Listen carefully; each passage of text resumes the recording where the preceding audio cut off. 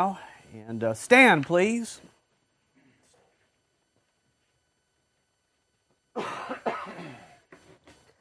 Title of the message today is Hear the Rod.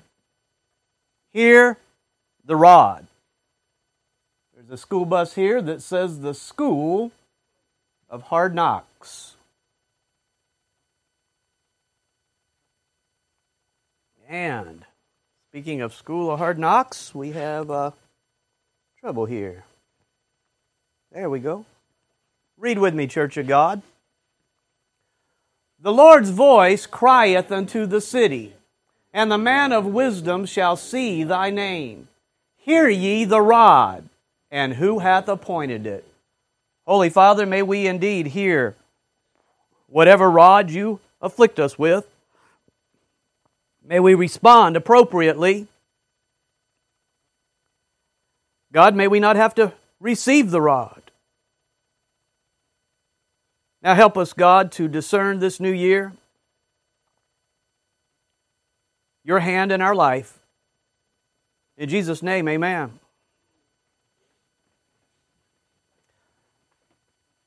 It's my prayer that this new year the Lord will enrich us with more sobriety. Remember how often He says, young men ought to be sober. Young women ought to be sober. The aged ought to be sober. I believe when we're sober, we can experience more fellowship with our Lord. We receive more wisdom. We can grow in more holiness and experience more Christian joy in our lives. So we have a text before us that says, the Lord's voice crieth unto the city. I want to set before you this new year this text. The calamities that fall upon cities. And I tell you what, the cities of America received many this past year. And there are more to come. Those calamities, those curses, those problems, they're crying out to us. God is shouting through them. I've said for years we are in the midst of stage setting. That is, God putting everything in place for future judgment. The judgments that are upon us today are just a foreshadowing of the judgments that are coming. See? And we ought to be interpreting things that way. But what people do is they interpret the things they see as a reason to sin more. They say, we got to have a Tower of Babel. We got to have a world government. We got to worship the earth. We got to get rid of the God of the Bible. We got to get rid of this Christianity. We got to get rid of the old past and all of this traditional Christianity that built this country. And they end up pouring gas on the fire. They end up pretty much walking in what caused the problem to begin with, but even more. Does that make any sense? Folks, the Lord's voice crieth. Not only in the city, but unto the city. He's trying to tell you something when He brings afflictions and problems.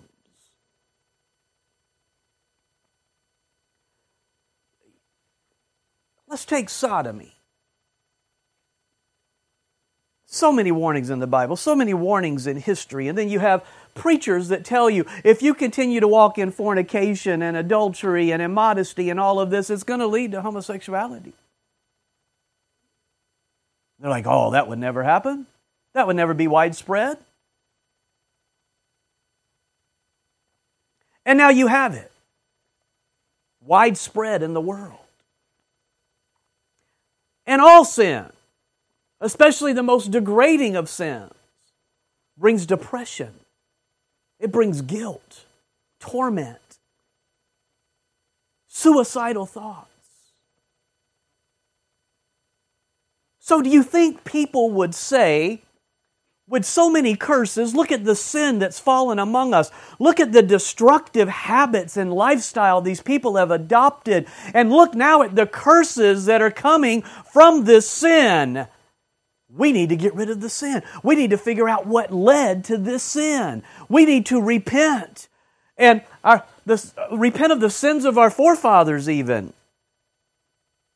But you know what they say? They say,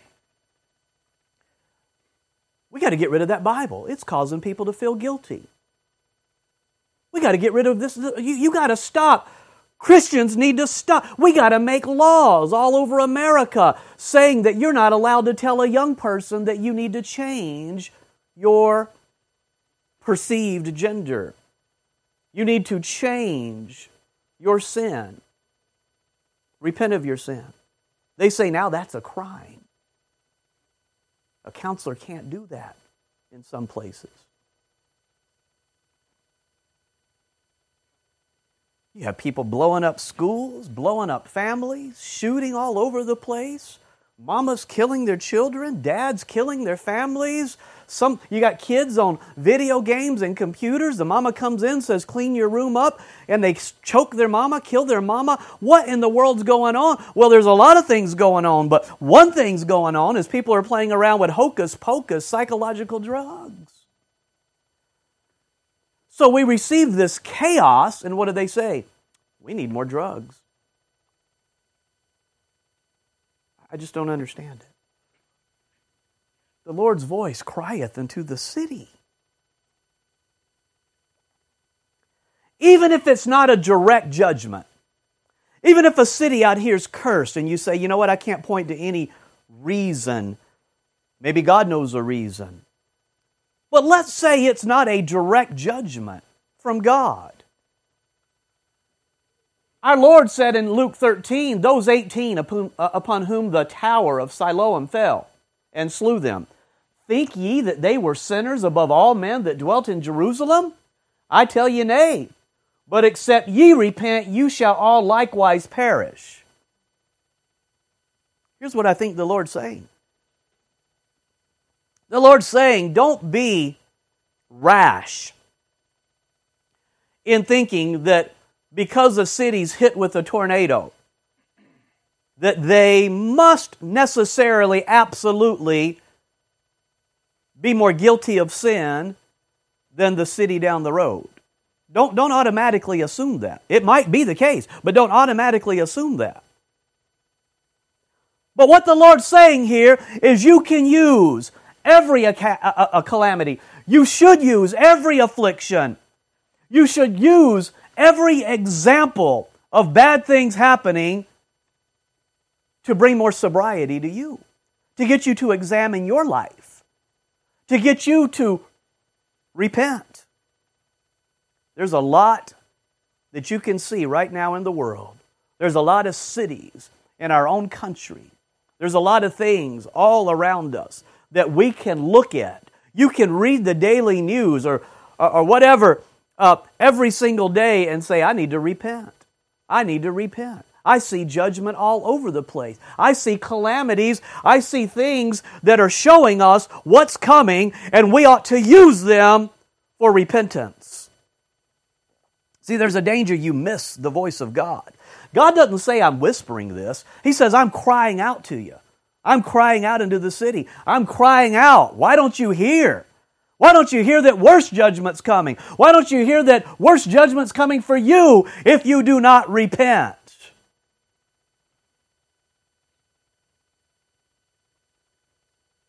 So we ought to see God's sovereignty in all things. If you can, see the direct cause and effect judgment, the consequences, if it's applicable. But we should always see the warning. We should always see the warning.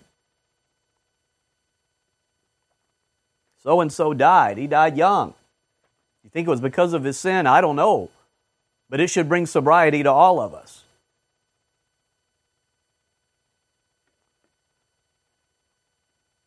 In pregnancy, before the water breaks, before you have the true labor pains, there are oftentimes false labor pains. Warning, pre-labor pain. Braxton Hicks, which is the uterus contracting in preparation for giving birth. I think that's what's happening out here in the world. I've thought it for many, many years. You've grown up listening, some of you, to me warning you. This is all just warning for what's coming. This isn't even the labor yet. This isn't even the tribulation period. This is the water's not even broken. What you're seeing right now is the shaking, the getting ready, the pre-labor pains to let you know judgment's coming. Now listen. The Lord's voice crieth unto the city. Now listen to this. The man of wisdom shall see thy name. Oh, that's beautiful. He's saying God's obedient watchman. Anyone who can discern the times, anybody that's wise, will see the Lord in these things. You're not going to look at COVID and not see the Lord. You're not going to look at AIDS upon the world and not see the Lord. You're not going to look at fires and hurricanes and tornadoes and diseases and war and the consequences of sin and more sin. You're not going to look at all of that. If you're wise, you'll say, oh, I see the Lord. I see the Lord warning. I see the Lord crying out to us, telling us, right now, get on your face. Do what's right. Because it's bad. It's coming. The man of wisdom shall see thy name. That is, in the afflictions. For whatever reason, God allowed that. I'm not saying individually that somebody was at fault because they were raped. I'm not telling you that you're to look at things in that way and judge when there's no light to judge upon. I'm telling you, when you see sin in general, when you see these judgments come upon the cities, you are to repent, get sober, and understand that these are warnings. To whatever degree somebody is responsible. It's a wake-up call. But the Bible says, fools make a mock at sin. They laugh right in the face of their judgments. They could be burning all around them with fires and curses and dung in their streets and all kinds of horrible things going on all around them, and they're still mocking. They don't see anything. They don't see God in their judgments. All they see is, you know what? These Christians are causing us to be cursed. We got to do something about these Christians.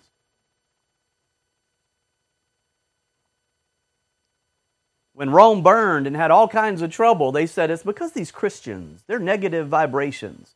You got New Agers out there, they're saying these Christians, they're not very positive about things. They're bringing a negative spirit. That's why we're having so many afflictions. Fools make a mock at sin. Hey, let me tell you something. This is so important. Proverbs 13 says, he that walketh with wise men shall be wise. That means you'll be able to see God in things. See? But a companion of fools shall be destroyed. Why is that? Because that foolishness rubs off on you. You know, you heard a lot about how contagious COVID is. And people were masking up as if that was going to save you from COVID. I'm going to tell you something. There's something more contagious and deadly than COVID or a physical disease. And that's the folly that is upon a fool. You will catch that. It will rub off on you. It'll give you a stupid spirit. A stupid spirit. I tell you what, you're afraid of catching a disease. You ought to be afraid of catching stupidity by walking with fools. You can preach to fools. You can try to instruct fools. But I tell you what, when you end up being a companion to them, their foolishness rubs off on you, and now you can't see God. You can't see the judgments that are upon you as coming from God. You can't see the judgments upon this nation as coming from God. You're just confused morally. Your brain's been scrambled.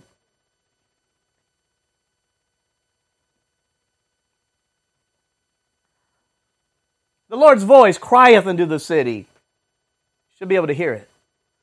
The man of wisdom shall see thy name. That is in the afflictions. And then he says, hear ye the rod, and who hath appointed it? What a strange phrase. Hear ye the rod. You would think he would say, see the rod.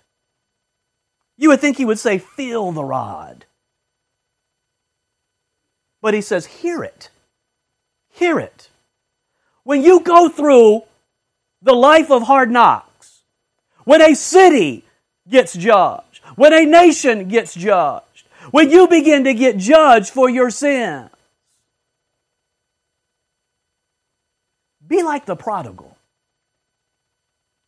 Don't be like the prodigal in leaving and being stupid to begin with. But I'm telling you, the prodigal began to feel. He began to see around him. But more importantly, he began to hear the rod. He heard what it was saying to him. He heard, see.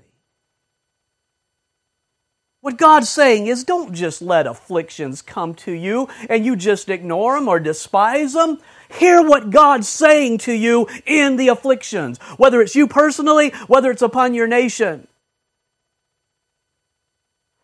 And don't just hear what they're saying, but along with that, and who hath appointed it? Say, this is the Lord. This is the Lord. It's the Lord that did this to me. It's the Lord that's trying. I can hear right now what the rod's saying. It's saying, fools make a mock at sin, and I've been making a mock at sin. Oh, I can hear what it's saying right now. It's saying, I better humble myself before the Lord. Oh, I hear what the Lord's saying right now. I can hear the commandment that I broke. I can hear it right now. The rod caused the voice of God through His Scripture to basically begin to cry in my ears.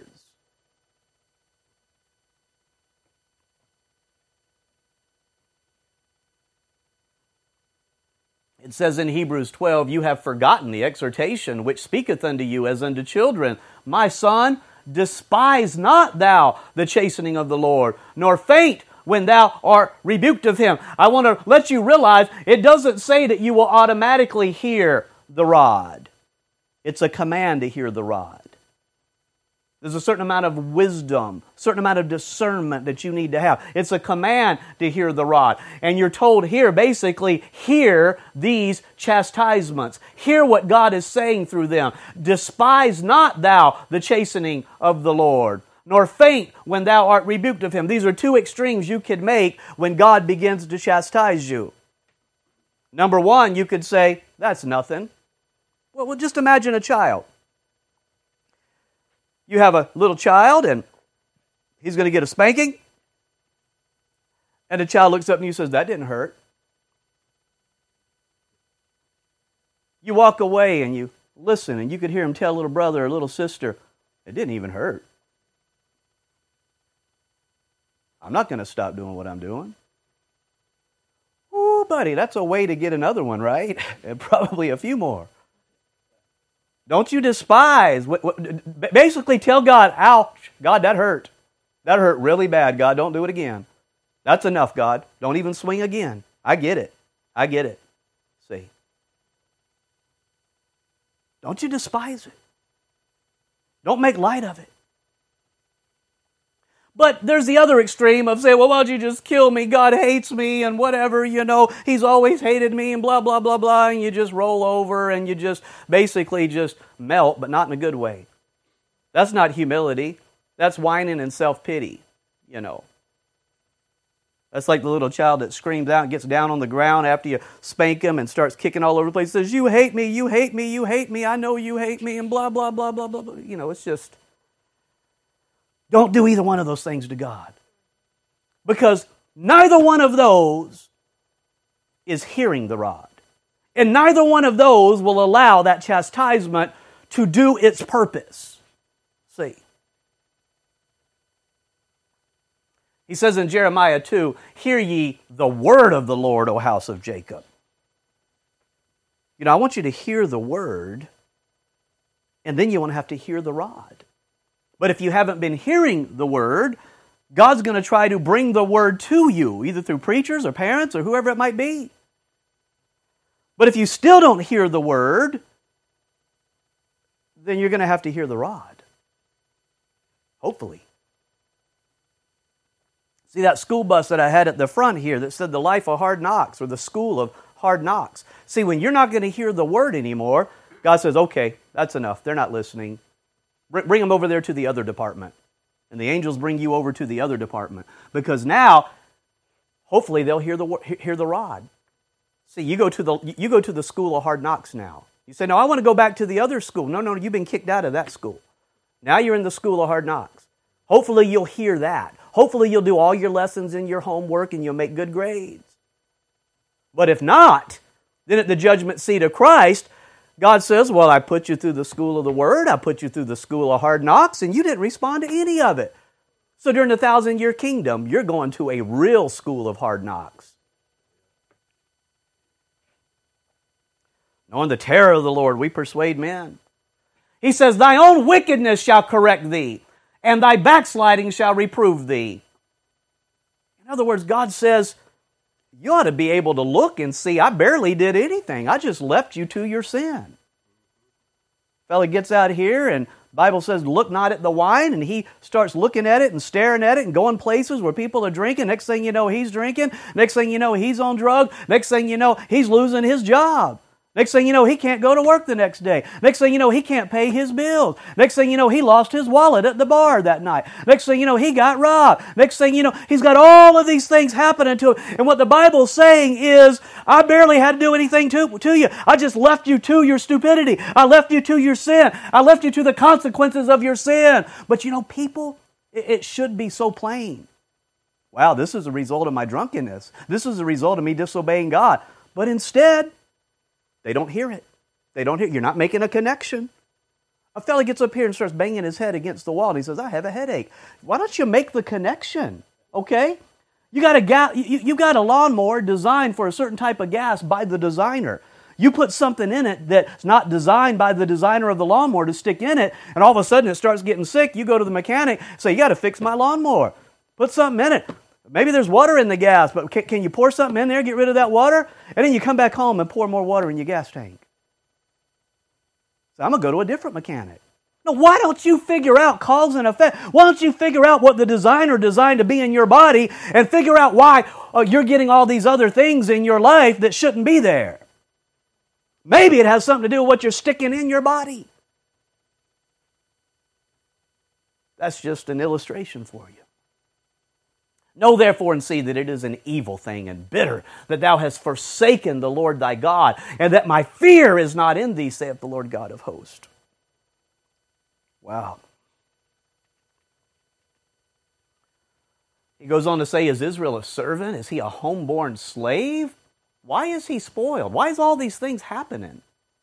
Hast thou not procured this unto thyself? And that thou hast forsaken the Lord thy God when he led thee by the way? See, the prophet is reasoning. Why don't you hear? Why don't you look at the things that are happening unto you and say, you know what? I shouldn't have got off course. I've offended God. I've hurt God's feeling. I've grieved God. And in one sense, God's not only angry at me, He's hurt.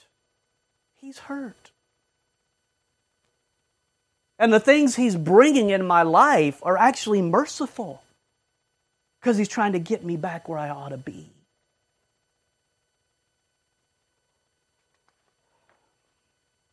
In vain have I smitten your children. They received no correction. They didn't hear the rod. They said, I don't know what this is. Maybe it's bad luck. Your own sword have devoured your prophets like a destroying lion. The prophets tried to come and say, hey, you got to repent. Bad things are coming. And see, the things that have already happened, it's because of your sin. And they said, we're going to kill you, smart mouth. We don't want to hear you, you negative preacher. We want to heap to ourselves teachers that'll tell us things we want to hear. O generation, see ye the word of the Lord. See ye the word. That means see it before you have to experience the rod. And then when the rod comes, hear the rod. Hear God's word in the rod. Say, God said this would happen. He said this. His word said it right here. I see it right now. I can hear it. Can a maid forget her ornaments, or a bride her attire? Yet my people have forgotten me, days without number. That's like that verse that says, will a woman forget her own child? And God has to answer, yeah, sometimes she will. You're in a generation right now where maids have forgotten their ornament. Virgins have forgotten their ornaments because they're afraid to be feminine. They're not afraid to have blue hair and green hair and all kinds of things like that, but they're afraid to be feminine. They're afraid to do anything that makes them look like a girl, see? Scared to death. Scared to death. Isn't that the strangest thing you've ever seen? Strangest thing.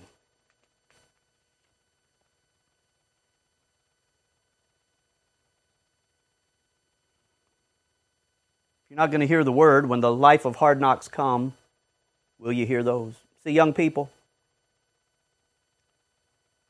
if you've chosen not to hear your parents, if you ever choose not to hear your parents, if you ever choose not to hear the preacher, you've got to go to that other department. You have to go to the life of hard knocks.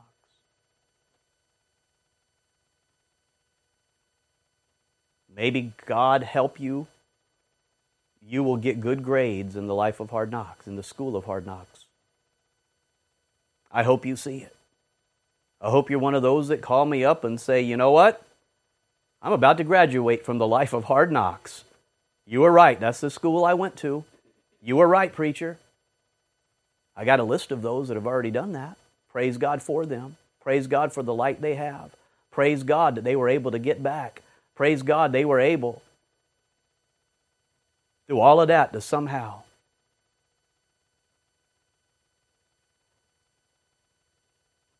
get through it and hear God. Bible says in Proverbs 13, good understanding giveth favor, but the way of transgressors is hard. When you set out on the road in the school of hard knocks, you think the way of transgressors is fun, exciting. But it's hard. It's hard. It's hard knowing what you know and then trying to go out into the world and have fun.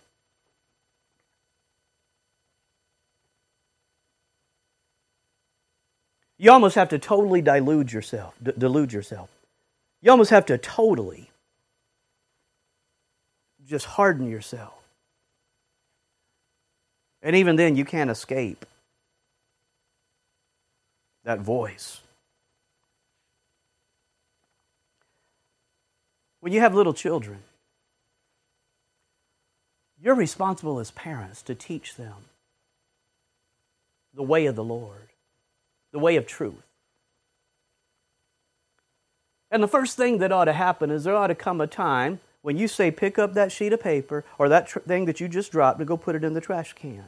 And when you know they're old enough to understand that, I'm not saying put marks all over them. I'm not saying abuse your child. But I'm saying you ought to be able to say, go pick that up. And you ought to be able to give them, the Bible says the rod and reproof gives wisdom. Do you want your child to have wisdom?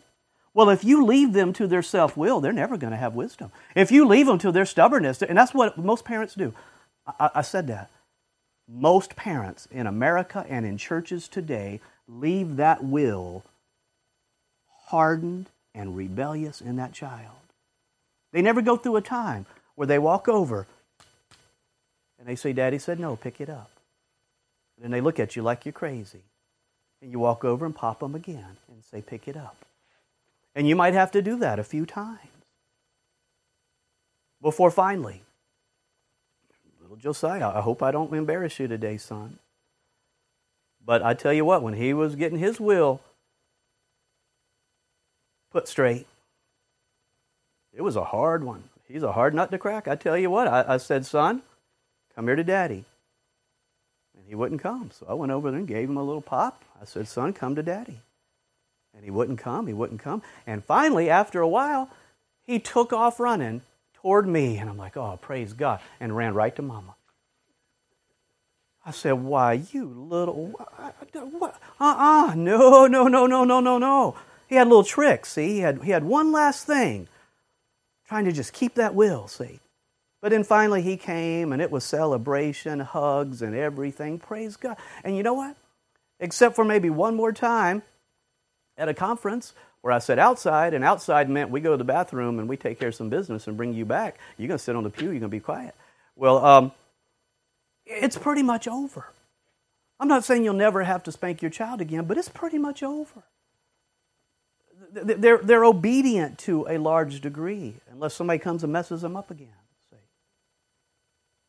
There's some maintenance that you have to do. But what if you never, ever, ever get that will submissive unto you? What do you think's going to happen? Once they realize they have the strength and the ability and the power, they're going to go off into sin.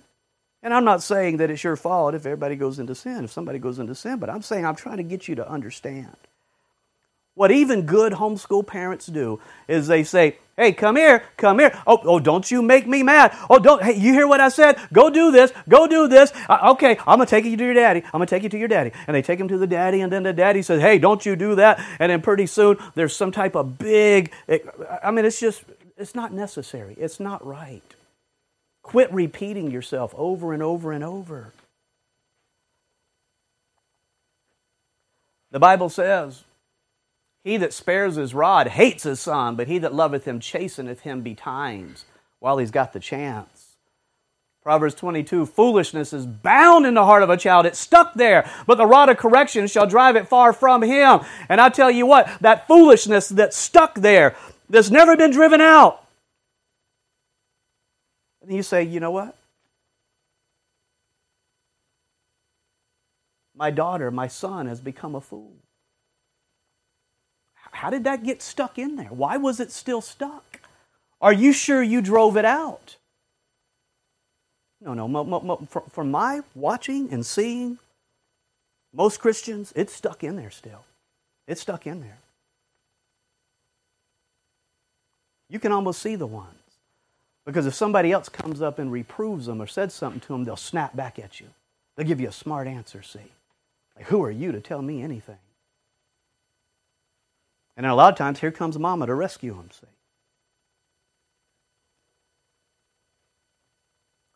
The rod and reproof, not just reproof. The rod and reproof give wisdom, but a child left to himself bringeth his mother to shame.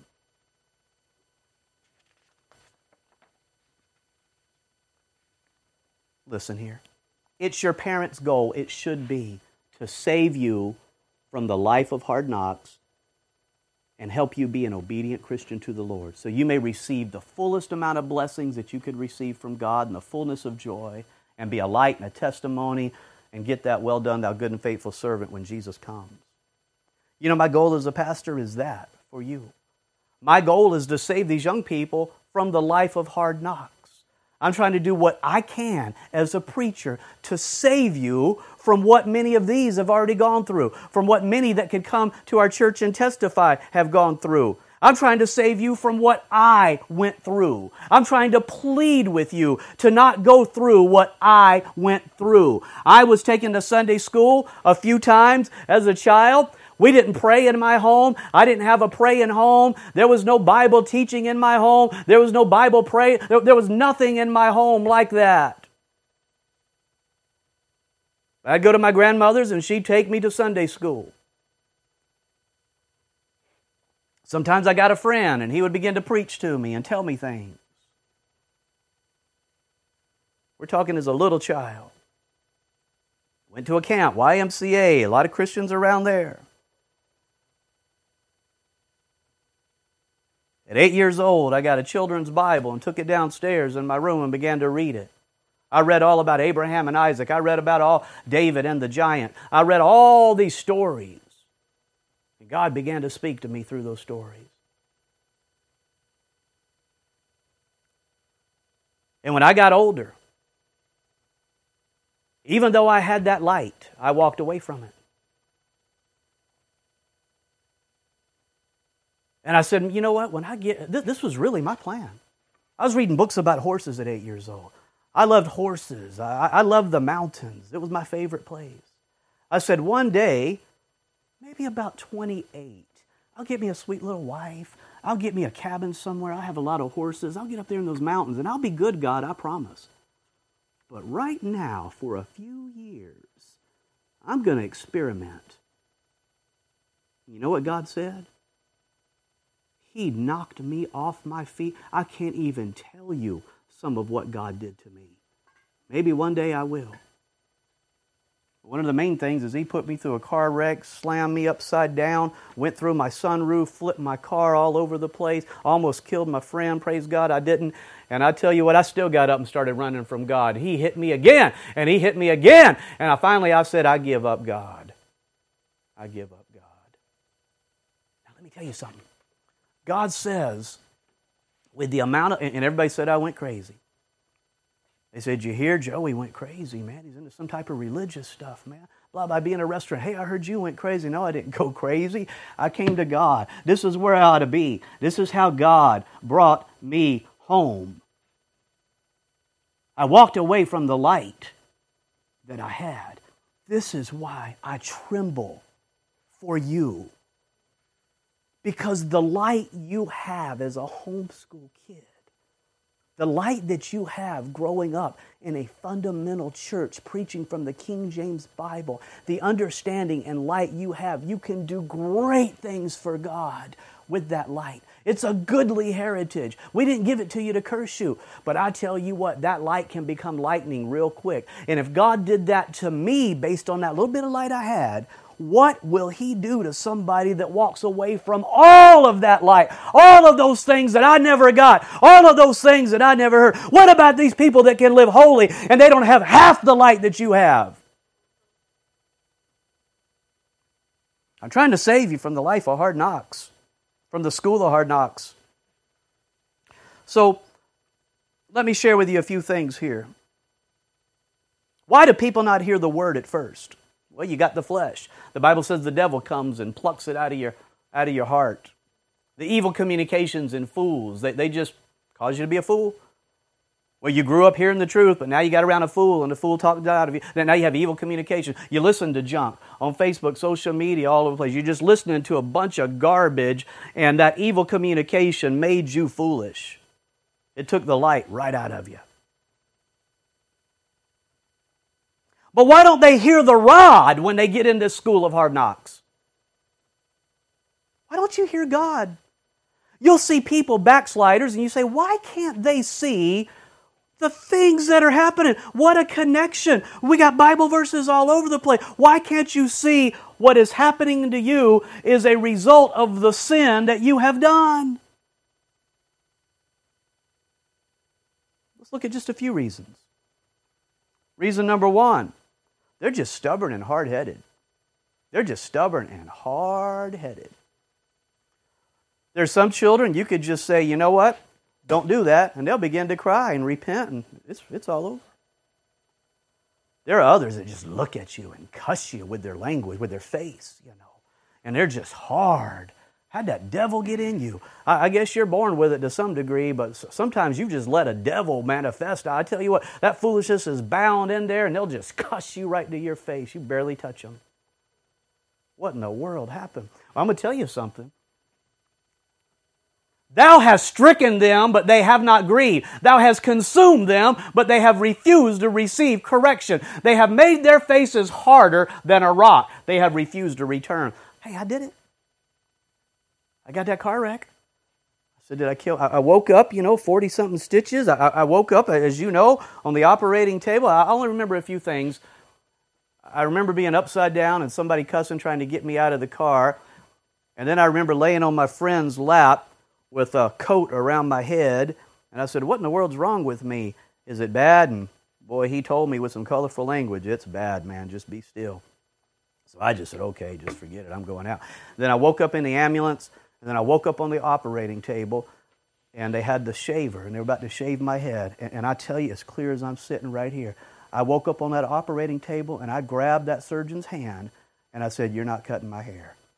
And I heard everybody in the whole place laugh. They said, son, you're bleeding to death. your head is split wide open, okay? And you're worried about your hair. That's how stupid I was, you know. But I did this. I made my face harder. That just means God's got to hit you again with something worse. See? Don't make God have to keep beating you.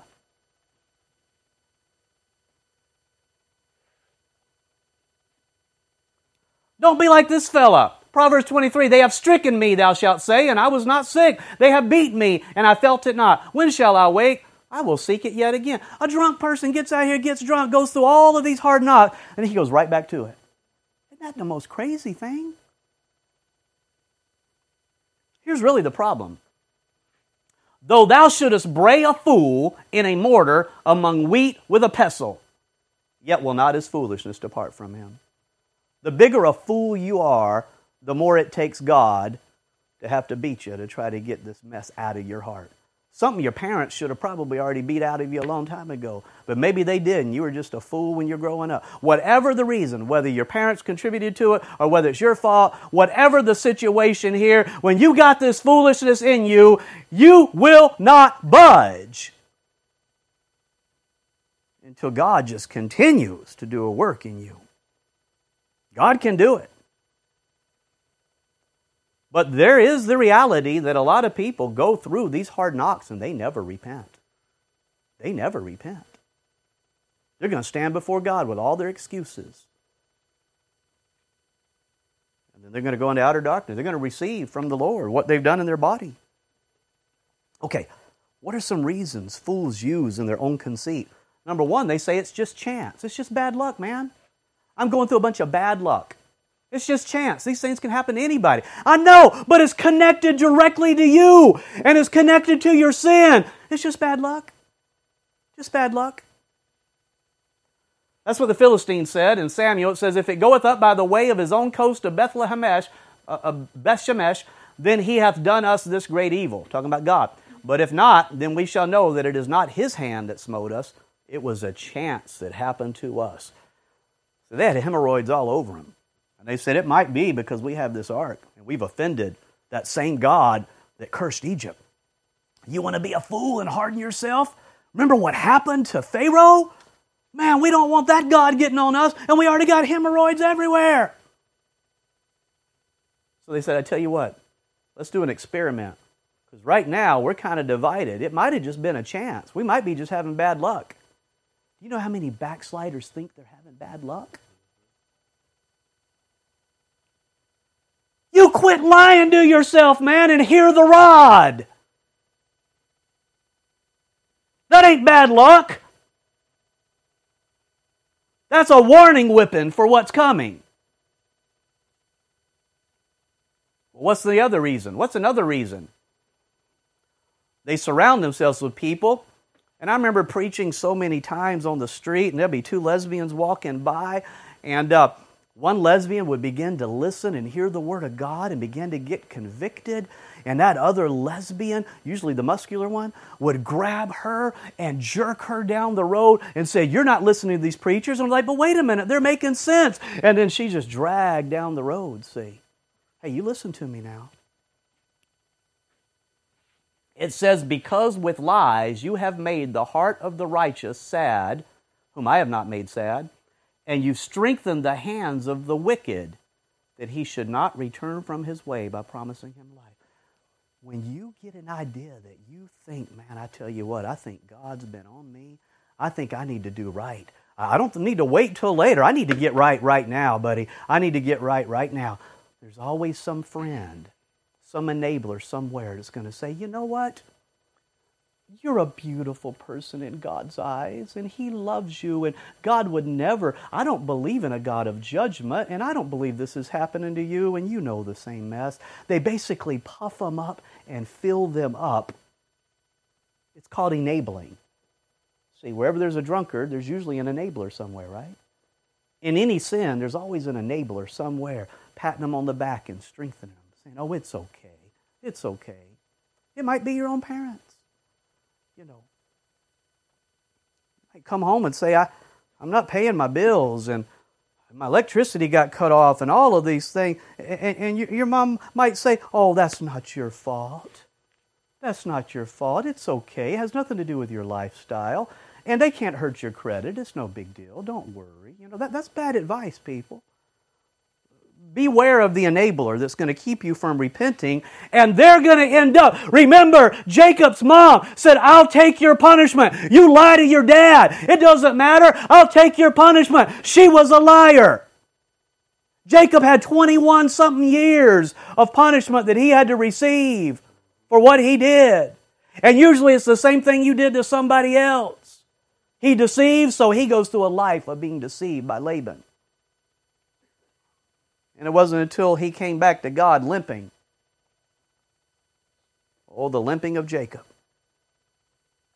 You beware of saying it's just chance. You beware of those enablers that'll try to talk you out of it. Now, here's the big problem.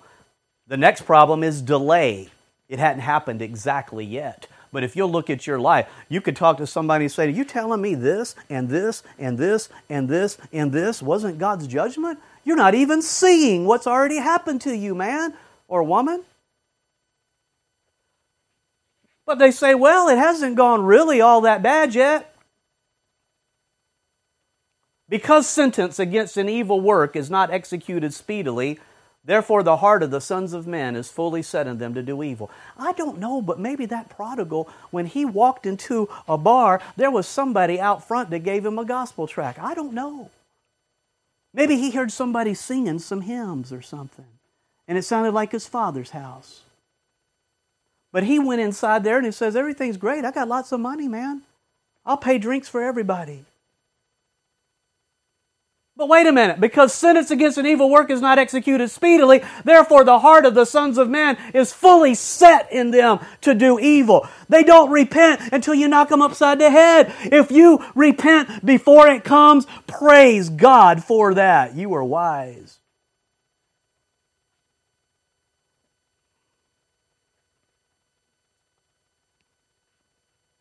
It comes in waves with Pharaoh, didn't it?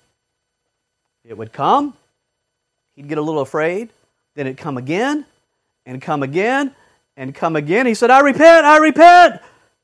He says, no, I don't. Psych. Then what happened? God smote his firstborn all over Egypt.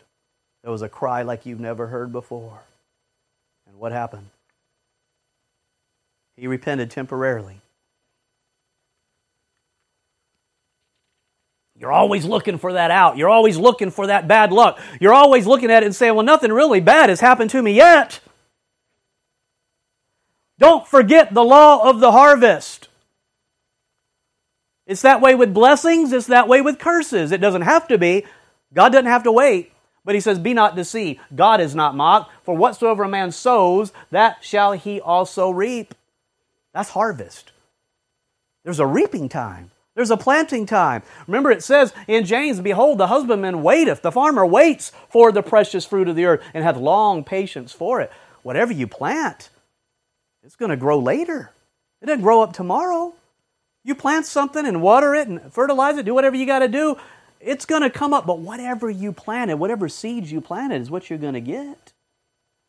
You're planting seeds of the flesh. You're planting seeds of sin. Oh, don't worry. It will reap. The Bible says that sin will reap death. That lust will reap sin, and that sin will soon reap death, destruction, judgment.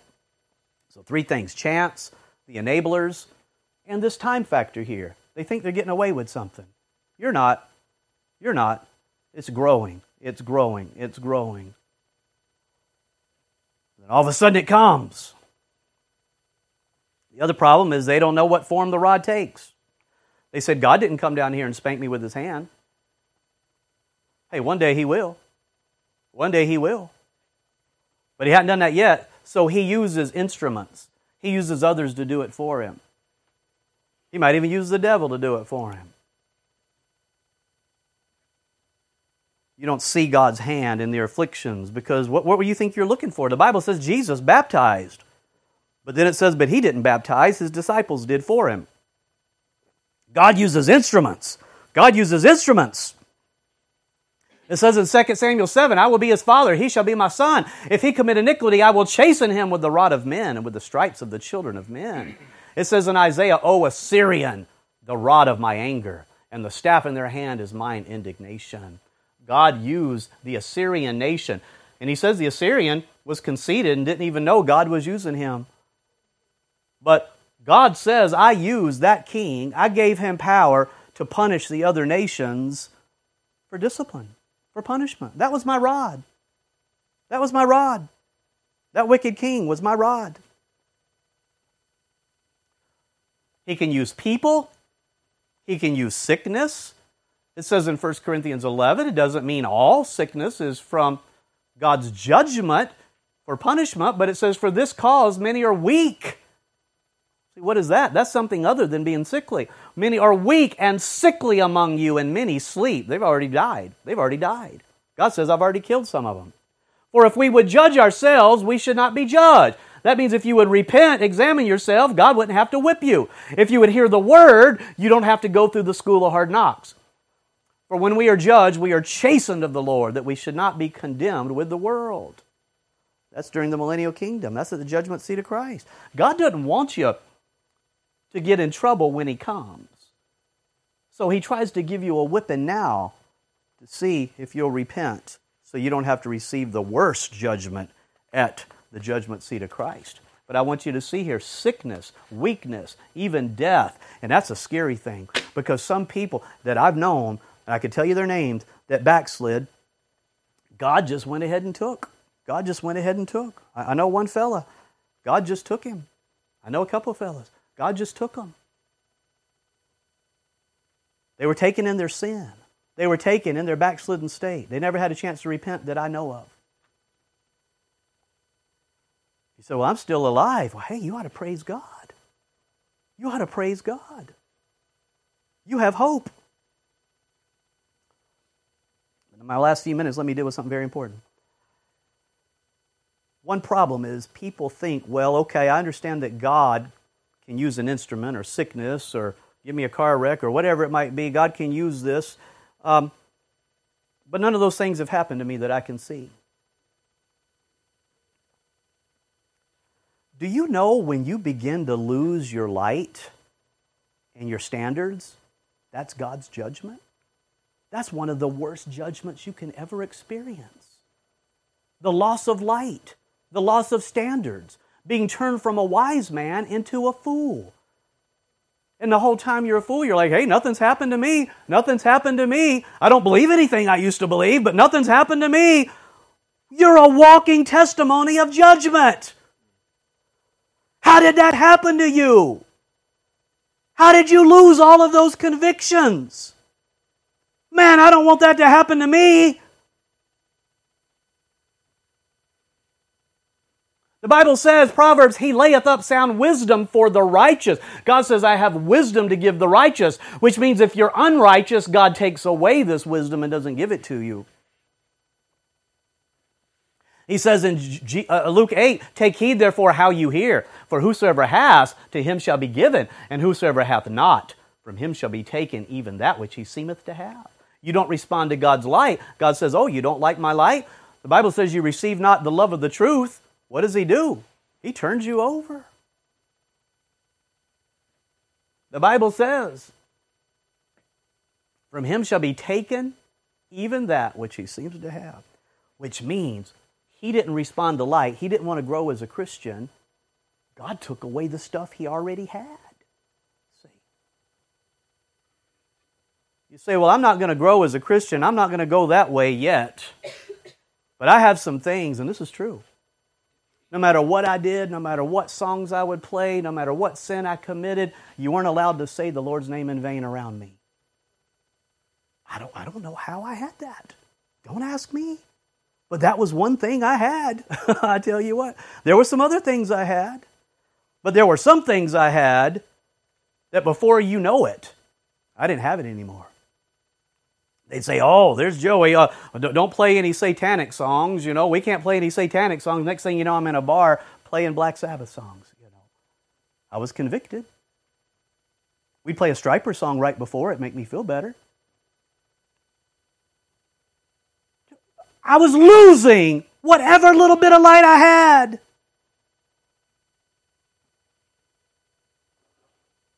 Proverbs, the light of the righteous rejoiceth, but the lamp of the wicked shall be put out. You're going to lose the light you had, friend. It says in Romans 1, wherefore God also gave them up. They didn't want to hear about God. They didn't want to receive God. So it says, wherefore God also gave them up to uncleanness through the lust of their own hearts, to dishonor their own bodies between themselves. For this cause God gave them up into vile affections. For even their women did change the natural use into that which is against nature. And even as they did not like to retain God in their knowledge, God gave them over to a reprobate mind to do those things which are not convenient. And I tell you what, where we are as a nation, I tell you what, you've already dealt with cross-dressing, lust, immodesty, divorce, adultery, and now homosexuality, and you know what comes after it. And now you just type in, it says many of the movies that are out, many of the television shows right now feature incest. Just about every one of them. It was amazing. They had to do an article on it. Somebody, a relative, whatever, having an affair with a relative. See, we're right here in Leviticus. We're right here with the sins. And I tell you what, that'll just be a little blip in the road before pedophilia and everything else comes. See? But you're already there. The entertainment of America right now glorifies incest. The average entertainment of America. I remember Mike read something or saw something, and Brother Mike, and he said, do you know this is happening? I said, no, I didn't know, but I tell you what, I just read an article. It's happening. It's happening. Just about every one of them. Just about every one of the shows. They're being turned over. The nation is being given up. Individual believers can be given up to some degree to their sins. In fact, it says in Psalm 69, add iniquity unto their iniquity. Let them not come into thy righteousness. It's as if God says, oh, you like dirt, you like mud, you like gross things, you like the sewer. God kicks you in the butt and sends you into the whole thing. Go ahead and go swimming in it then, if that's what you want.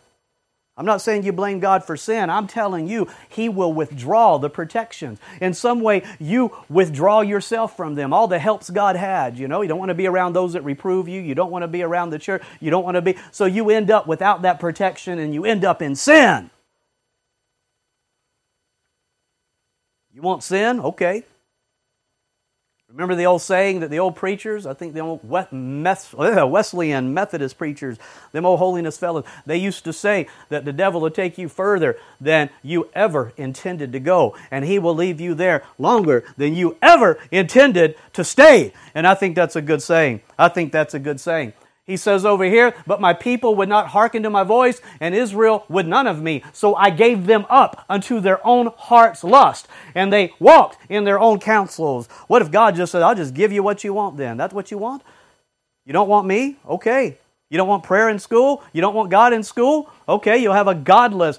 I tell you, it was already bad to begin with, and now it's really godless. They're shooting it up, and all kinds of vile drag queens and things going on in there. What am I telling you? Being turned over is judgment. And many people look at their friend or a relative and they say, hey, it seems like they're having fun. And I haven't seen them have some great judgment yet. Sit down and talk with them for a minute. Say, do you believe this? Do you believe this? Do you believe this? Do you believe this? They'll have some things they're still holding to, but look what they've already lost. Wow, how did you ever lose that? And you get around them, all of a sudden now you're losing those things with no shame. The Bible says they're like Sodom. They don't even have any shame. They don't even blush at what they're doing. But if Jesus was to come down with all those angels right now, they'd be so ashamed. In fact, they'd be so ashamed just to be around a godly Christian. See, you might not really know what's going on in their life. Maybe they are not as happy as you think. Maybe they're tormented with conviction, loss of joy, severe depression, torment by spirits.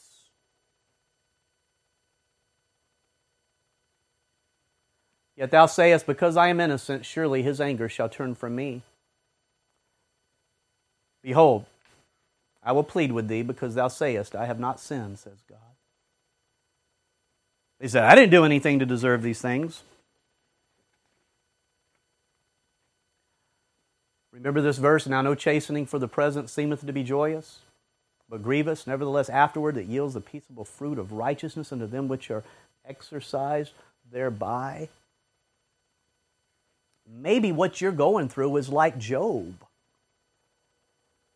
Maybe it's not a direct affliction because of your sin. The Bible says Job was perfect. The Bible said, not absolutely perfect. He had some things to learn, and that's my point today. Was Job chastened by God? It depends on what you mean by the word chastened. I believe Job came out better than he was. I believe he came out better than he was.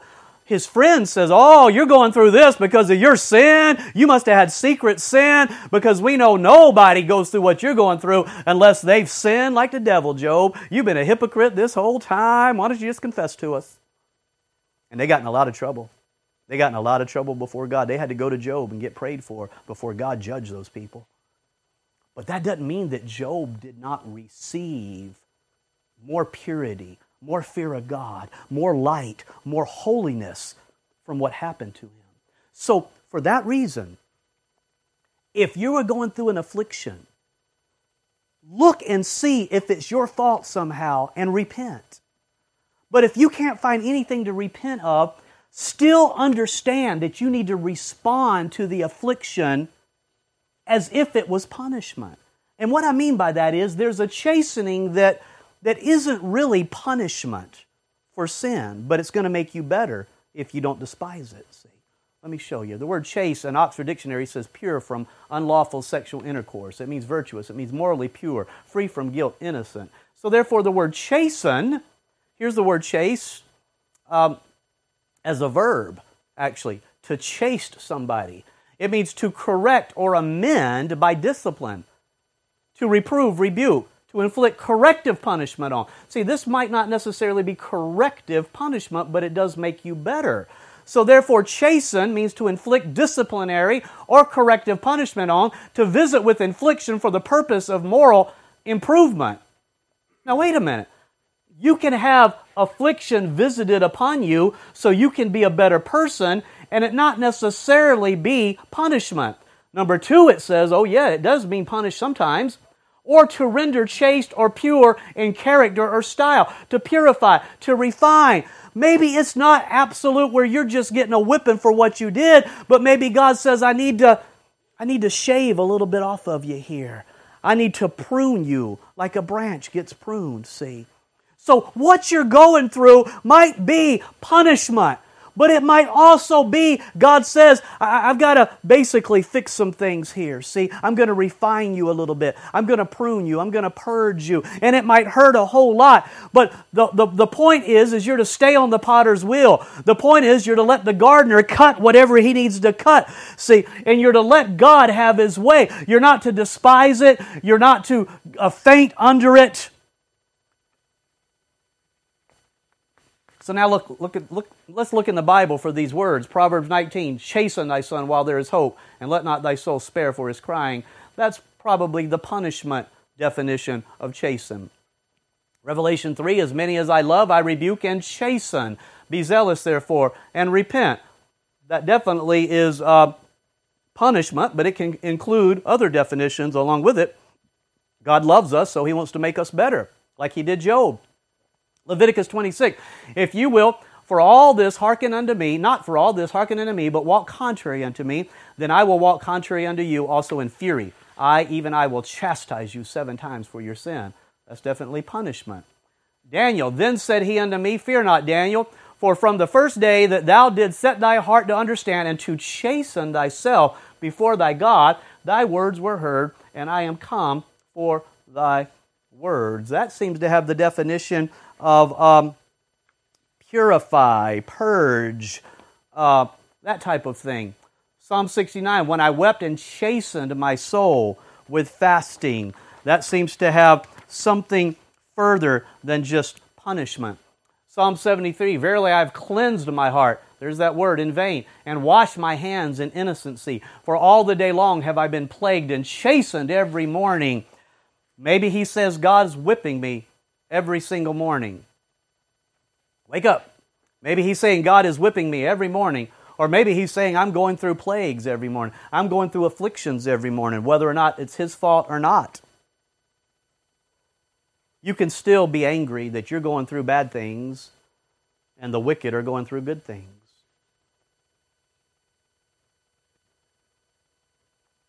Spurgeon says, the gardener prunes his best roses with most care. Chastisement is sent to keep successful saints humble, to make them tender towards others, and to enable them to bear the high honors which their heavenly friend puts upon them. Clark says, neither correction, wholesome restraint, nor gymnastic discipline are pleasant to them that are thus exercised. But it is by these means that obedient children, scholars, and great men are made. Everything the gymnast goes through isn't punishment, you see.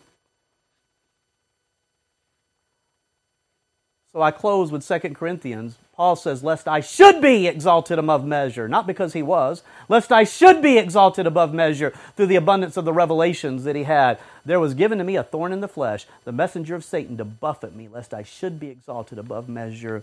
God could say to Paul, this isn't for your punishment, Paul.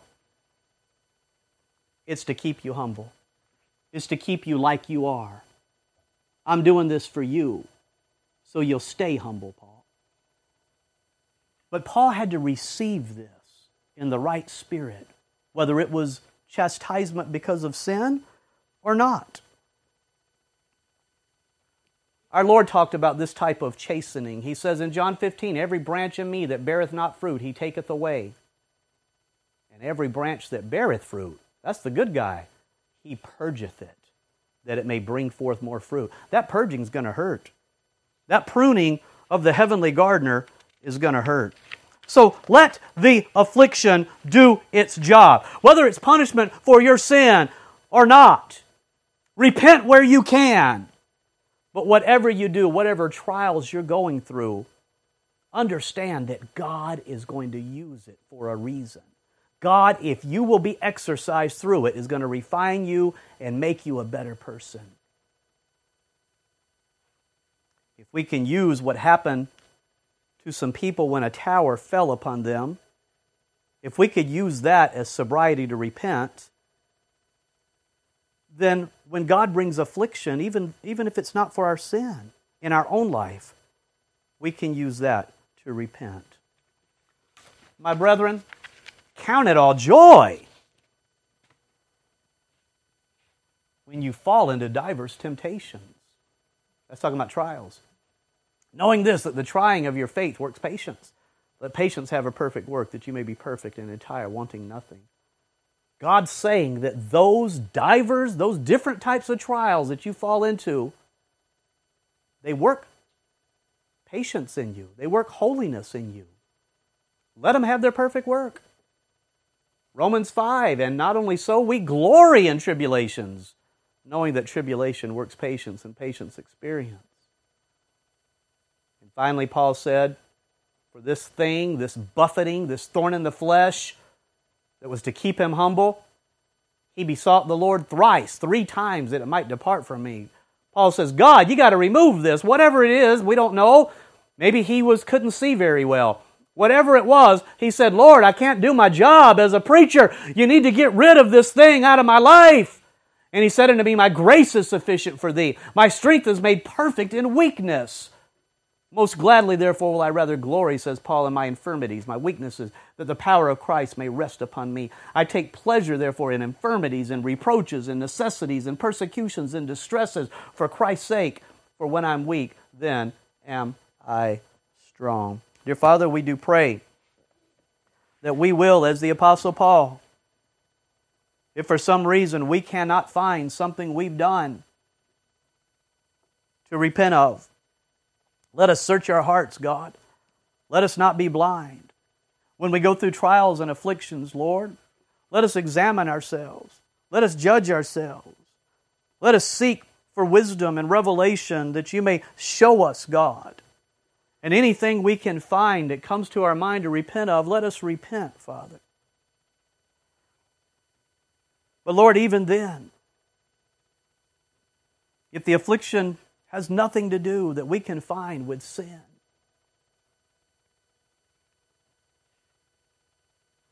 help us, Father, to pray against it, to pray out of it, to do what we can to better ourselves. But Father, let us not get bitter with you. Let us know that you're making us a better person, keeping us humble, helping us be humble, helping us be empathetic with others who now might have to go through the same thing or have gone through the same thing, Lord. We can have more mercy, more compassion, more feeling for them, Lord. They can say, why are you helping me? And we can say, I've been through it.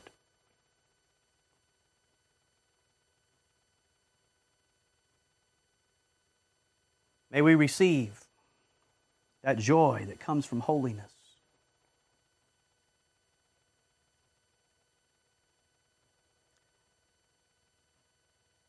Now, Lord, lastly, I pray for every young person in here. I pray that none of them will get on that bus. I pray none of them will have to get on that bus that leads to the school of hard knocks, God. But thank you, Father, for those that have been through it,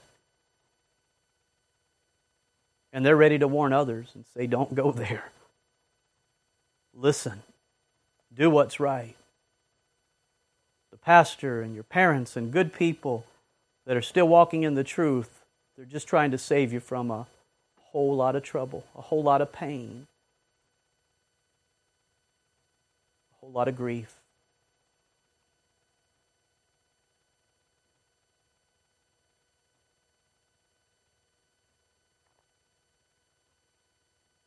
Now we thank you, Lord, in Jesus' holy, holy name.